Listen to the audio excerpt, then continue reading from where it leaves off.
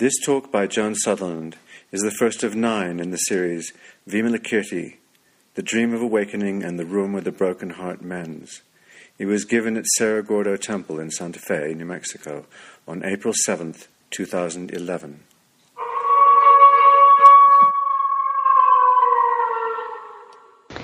Good evening, Bodhisattvas.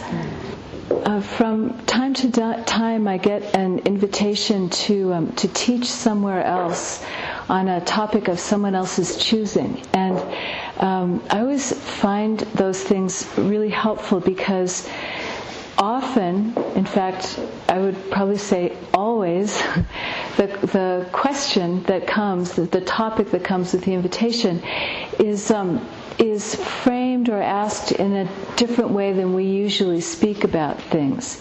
And so that's great, because then I have to think, well, what do I think about that? You know, what from our perspective, what would we say about whatever the topic is? So such an event is occurring this summer, and the topic proposed is transforming negative patterns. And I was asked to also write something, a very short piece about that. And somewhere in all of the literature around the event was the statement that Buddhist meditation was about transforming negative patterns, meaning of thought and feeling in us. And I thought, do I think that's what Buddhist meditation is about? I'm not so sure. So I wanted to do 2 things tonight. The first is to read what I promise you is a short piece that sort of began with that question of, well, you know, is that what Buddhist meditation is about? And also then does offer some advice from our perspective about what we might do with quote negative unquote thoughts and feelings other than transform them. And then the second thing I want to do is begin probably a series about something from the tradition on this question. I always like to kind of go back and dig in and find something grounded in the ancients on a subject. And so the second part will be about that. But I will begin with the first, with this short piece, which begins with what I think Buddhist meditation might be for. And it's called Leaning into Life. Sometimes it can seem as though being human is a problem that spiritual practice is meant to solve. But Buddhist meditative and related practices actually have a different focus. Developing our human faculties to see more clearly the true nature of things so that we can participate in and respond to how things are in a more generous and helpful way. Our individual awakenings become part of the world's awakening. This means leaning into life, and in order to do that, we have to recognize what gets in the way. For each of us, this is likely to include certain habitual patterns of thinking and feeling in reaction to what we encounter. Meditation and inquiry are methods, just methods, not goals. Ways to have direct experiences of the deepest insights of our tradition, of the interpermeation of all things, and the way things, including our habitual reactions, rise into existence for a while and then fall away again. Everything is provisional, and everything influences everything else. The implication for our inner lives is that they are seamless with the outer world and constantly changing with it. We are not encapsulated consciousnesses bouncing around in a world of other consciousnesses and inert matter, but part of a vibrant, ever-changing field that encompasses everything we can experience and more. Everything is rising and falling in this field, sometimes for a nanosecond and sometimes for a geological age, but still appearing and disappearing in an infinitely complex web of other things doing the same. To the extent that we experience in the ordinary moments of our lives the seamlessness of our inner states and outer circumstances, we're being more realistic, more in tune with the way things actually are. From this perspective, how do we deal with the habitual patterns of heart and mind that inhibit us from having a more realistic understanding of life and a more intimate engagement with it? Perhaps it becomes less important to tackle the thoughts and feelings directly, to do something about them, than it is to see them in their true proportion. A reaction, after all, is just one among the many things appearing in the field at that particular moment, no more or less important than anything else. Simply put, how we react is not the most important element of any situation.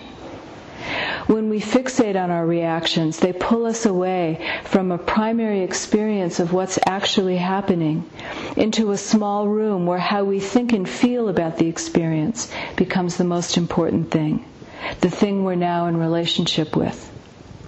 If you and I are having a conversation and I become angry, I might find my emotion so compelling that suddenly I'm not in a conversation with you anymore, but with my anger. What's wrong with this person? This must not stand, etc.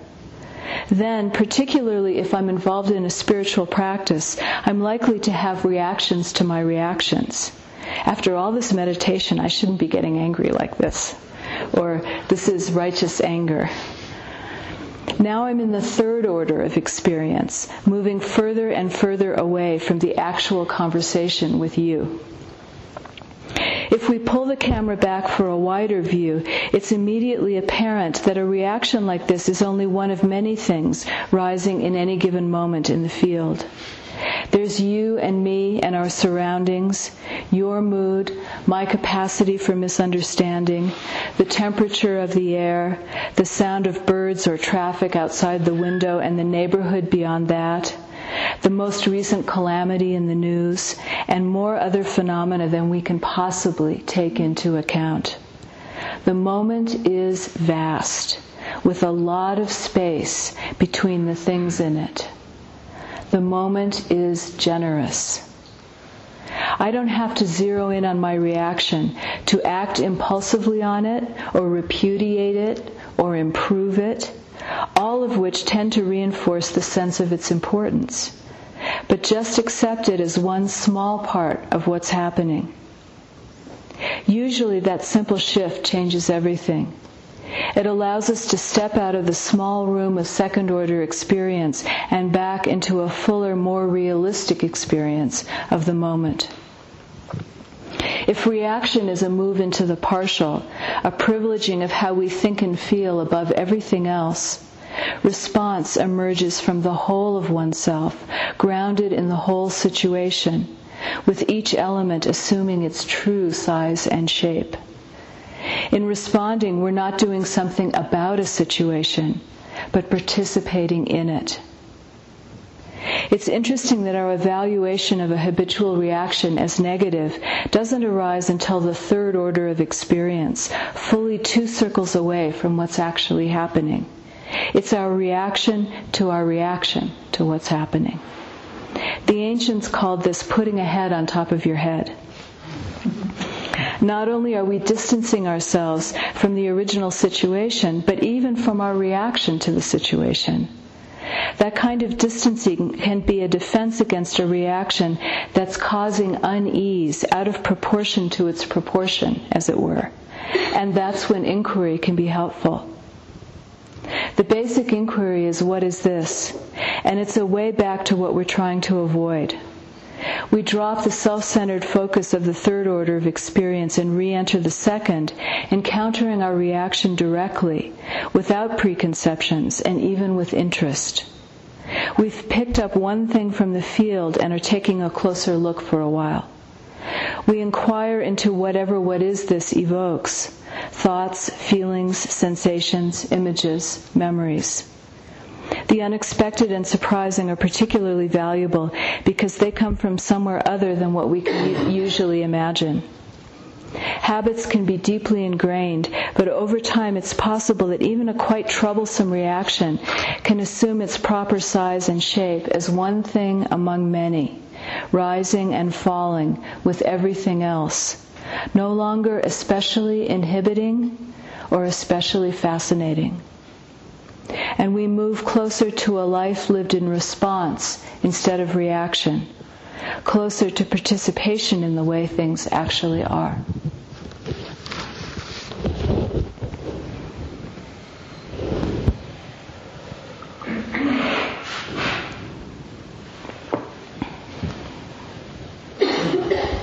Okay, now to shift gears dramatically. This is either going to be something for everybody or nothing for nobody, depending on how it all shakes out.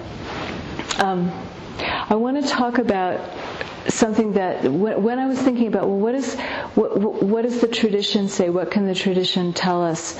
What are one of the many things that the tradition can tell us about this? The thing that kind of swam up to my consciousness was a quote from Vimalakirti, which is, "I am sick because the whole world is sick."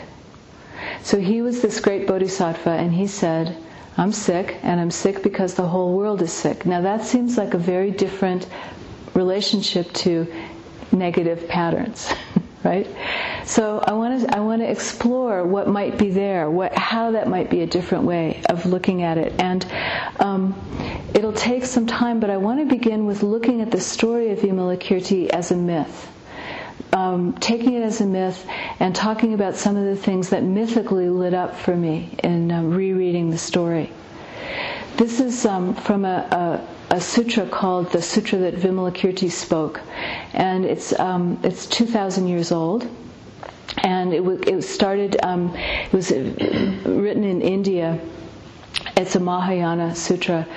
And it was translated into Chinese, I think in about the 5th century. And the Chinese just immediately loved it, and it became one of the foundational texts for Chan in China and later for Zen in Japan. Another title for it is The Reconciliation of Dualities, and that's the big theme is how do we, when faced with an apparent duality, how do we reconcile it? And Vimalakirti himself is sort of the embodiment of that, in that he's always described as containing with himself lots of dualities. He was called a rich man who gave all his money to the poor, a man who lived among family and employees in a great household estate but remained solitary, a man who went to the bars but didn't get drunk.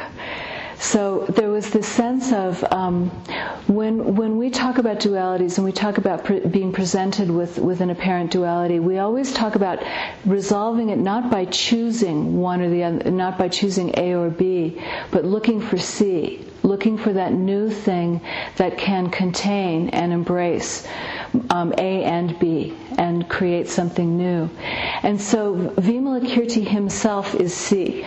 Vimalakirti himself is the reconciliation of the opposites. And in that way, he seemed like a great person to speak to us. As a layperson who was profoundly devoted to his path, and as someone who was considered a bodhisattva. So, a lot of the commentaries talk about the immense improbability of Vimalakirti because of all of the contradictions that he embodied. So the story begins like this. It starts out in a garden in a town, a city in northern India, and the Buddha is there. This takes place during the lifetime of Shakyamuni Buddha, and this is a beautiful park that's been given for his use by a famous courtesan of the city, and all these beings of all different kinds have gathered to hear him speak. So you have this sense of this vast assembly, not just of monks and nuns and lay women and laymen, but gods and bodhisattvas and even dragons and phoenixes and all kinds of beings of all sorts who've gathered for this talk. And as he usually did, the Buddha takes Q&A at the end. And Shariputra, who's one of his main disciples, many of you will know that Shariputra is the person to whom the Heart Sutra is addressed. Shariputra, form is no other than emptiness. Emptiness, no other than form. So Shariputra steps forward and he says, I have a question. You're saying that this world, this existence of ours, that this is the pure land. But I don't experience it that way. I don't experience it as pure at all. I experience it as full of pain and suffering and horror and ugliness. And the Buddha apparently gets down off of his whatever seat he's sitting on, and he digs his toes into the ground. And as soon as he digs his toes into the ground, suddenly Shariputra sees it as a pure land. So here's the fundamental thing being set in place right at the beginning of this story. Shariputra says the thing that I think feels very familiar to all of us. This doesn't feel like a pure land to me. What do you mean in saying that? And the Buddha digs his toes in, comes down into the earth, and Shariputra says, oh, now I see it. But what happens is the Buddha doesn't transform the world. He doesn't make the world pretty, all of a sudden. And Shariputra says, oh, now it's a pure land because it's all pretty.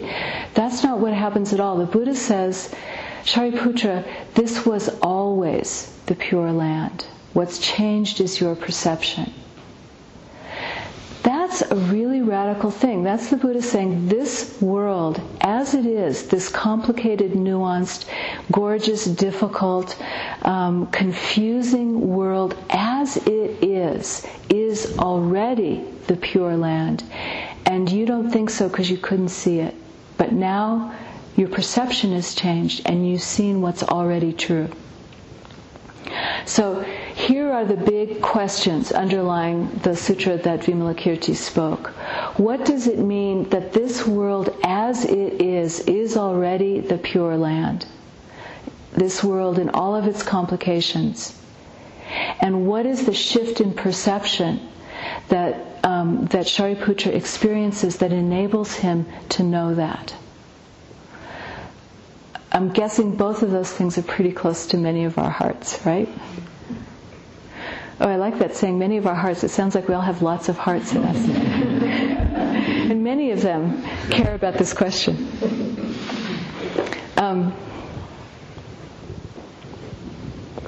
Okay, so then the next thing that happens, or more or less the next thing, is that the Buddha, through either rumor or omniscience, take your pick of interpretation, knows that Vimalakirti is sick. He's in town and he's sick. So he wants to send someone as his personal representative to offer his condolences and his respects to Vimalakirti while he's sick. And he goes to all of his disciples and he asks them, will they go for him? And every single one of them says, no way. I know Vimalakirti. I've had conversations with him and he freaks me out. Everything I think I know, he pulls out from under me, and I have no desire to go see him. So no, not me. And this happens over and over and over and over again. And the Buddha goes to all the bodhisattvas and says, will you please go to Vimalakirti and send him my respects in his illness? And all the bodhisattvas say, not me. He freaks me out. He is too weird. I'm not going. I don't want to tangle with him. I don't want to be alone in a room with him. Forget it.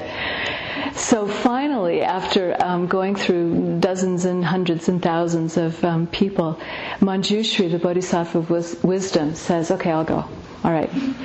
And then everybody else who said no thinks, ooh, this is going to be good. This is the Bodhisattva of wisdom up against Vimalakirti. I want to see this. And so Manjushri takes off toward Vimalakirti's place, trailed by tens of thousands of people who want to see this conversation happen, although they don't want to have this conversation. So Meanwhile, back at his house, Vimalakirti, by rumor or omniscience, depending on your viewpoint, knows that they're coming. And so he empties his entire house. He has every stick of furniture, every piece of art, everything removed from the house, and he asks everybody who makes up part of the household to please leave for the day. And the only thing that's left is the couch he's lying on. So when Manjushri and this great retinue get to Vimalakirti's house, they walk in, and the only thing they see is the sick bodhisattva lying on a couch.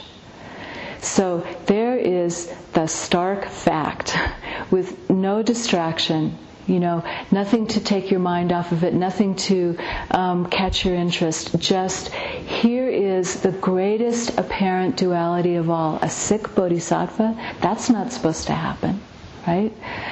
What is that about? And there is nothing to stand in the way of their confrontation with the fact of this sick bodhisattva lying on a couch. So we'll come back to that theme of illness and what it means. But first, Shariputra has to ask another question. And this exchange I love. So he looks around and he says, "But sir, the room is completely empty. There are no chairs for any of these people to sit on." And Vimalakirti asks him, "Sir, I ask you, did you come for the Dharma or did you come for a seat?" And I thought that's so great, because if we ask ourselves that question, did we come for the Dharma or did we come for a seat? What are those seats? Did we come for happiness, wisdom, peace, what's greater compassion, ease of suffering, what are the seats we came for? And Vimalakirti goes through a whole list of things that you have to give up in order to seek the Dharma.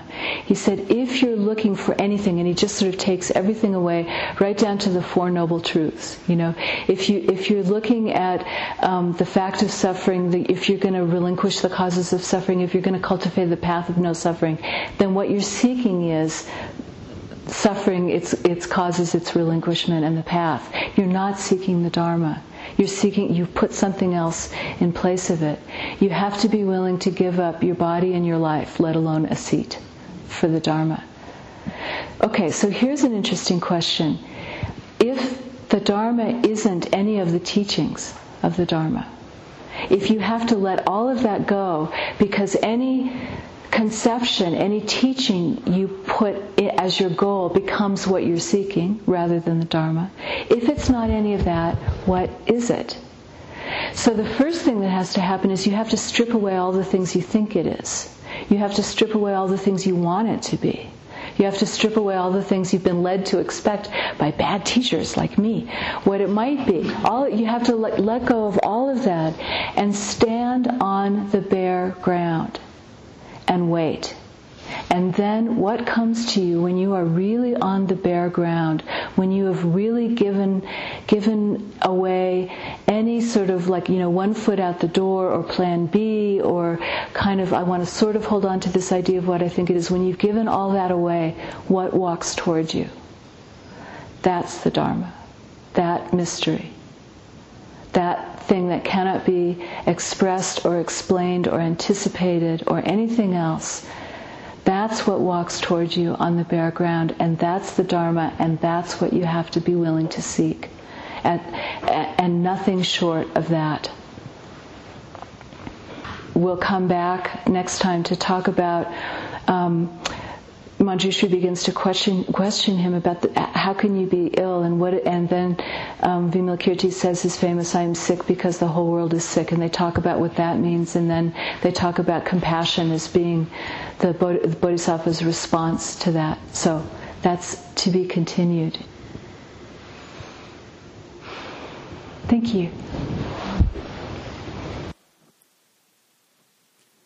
These talks are made available through your donations to Cloud Dragon, the Joan Sutherland Dharma Works.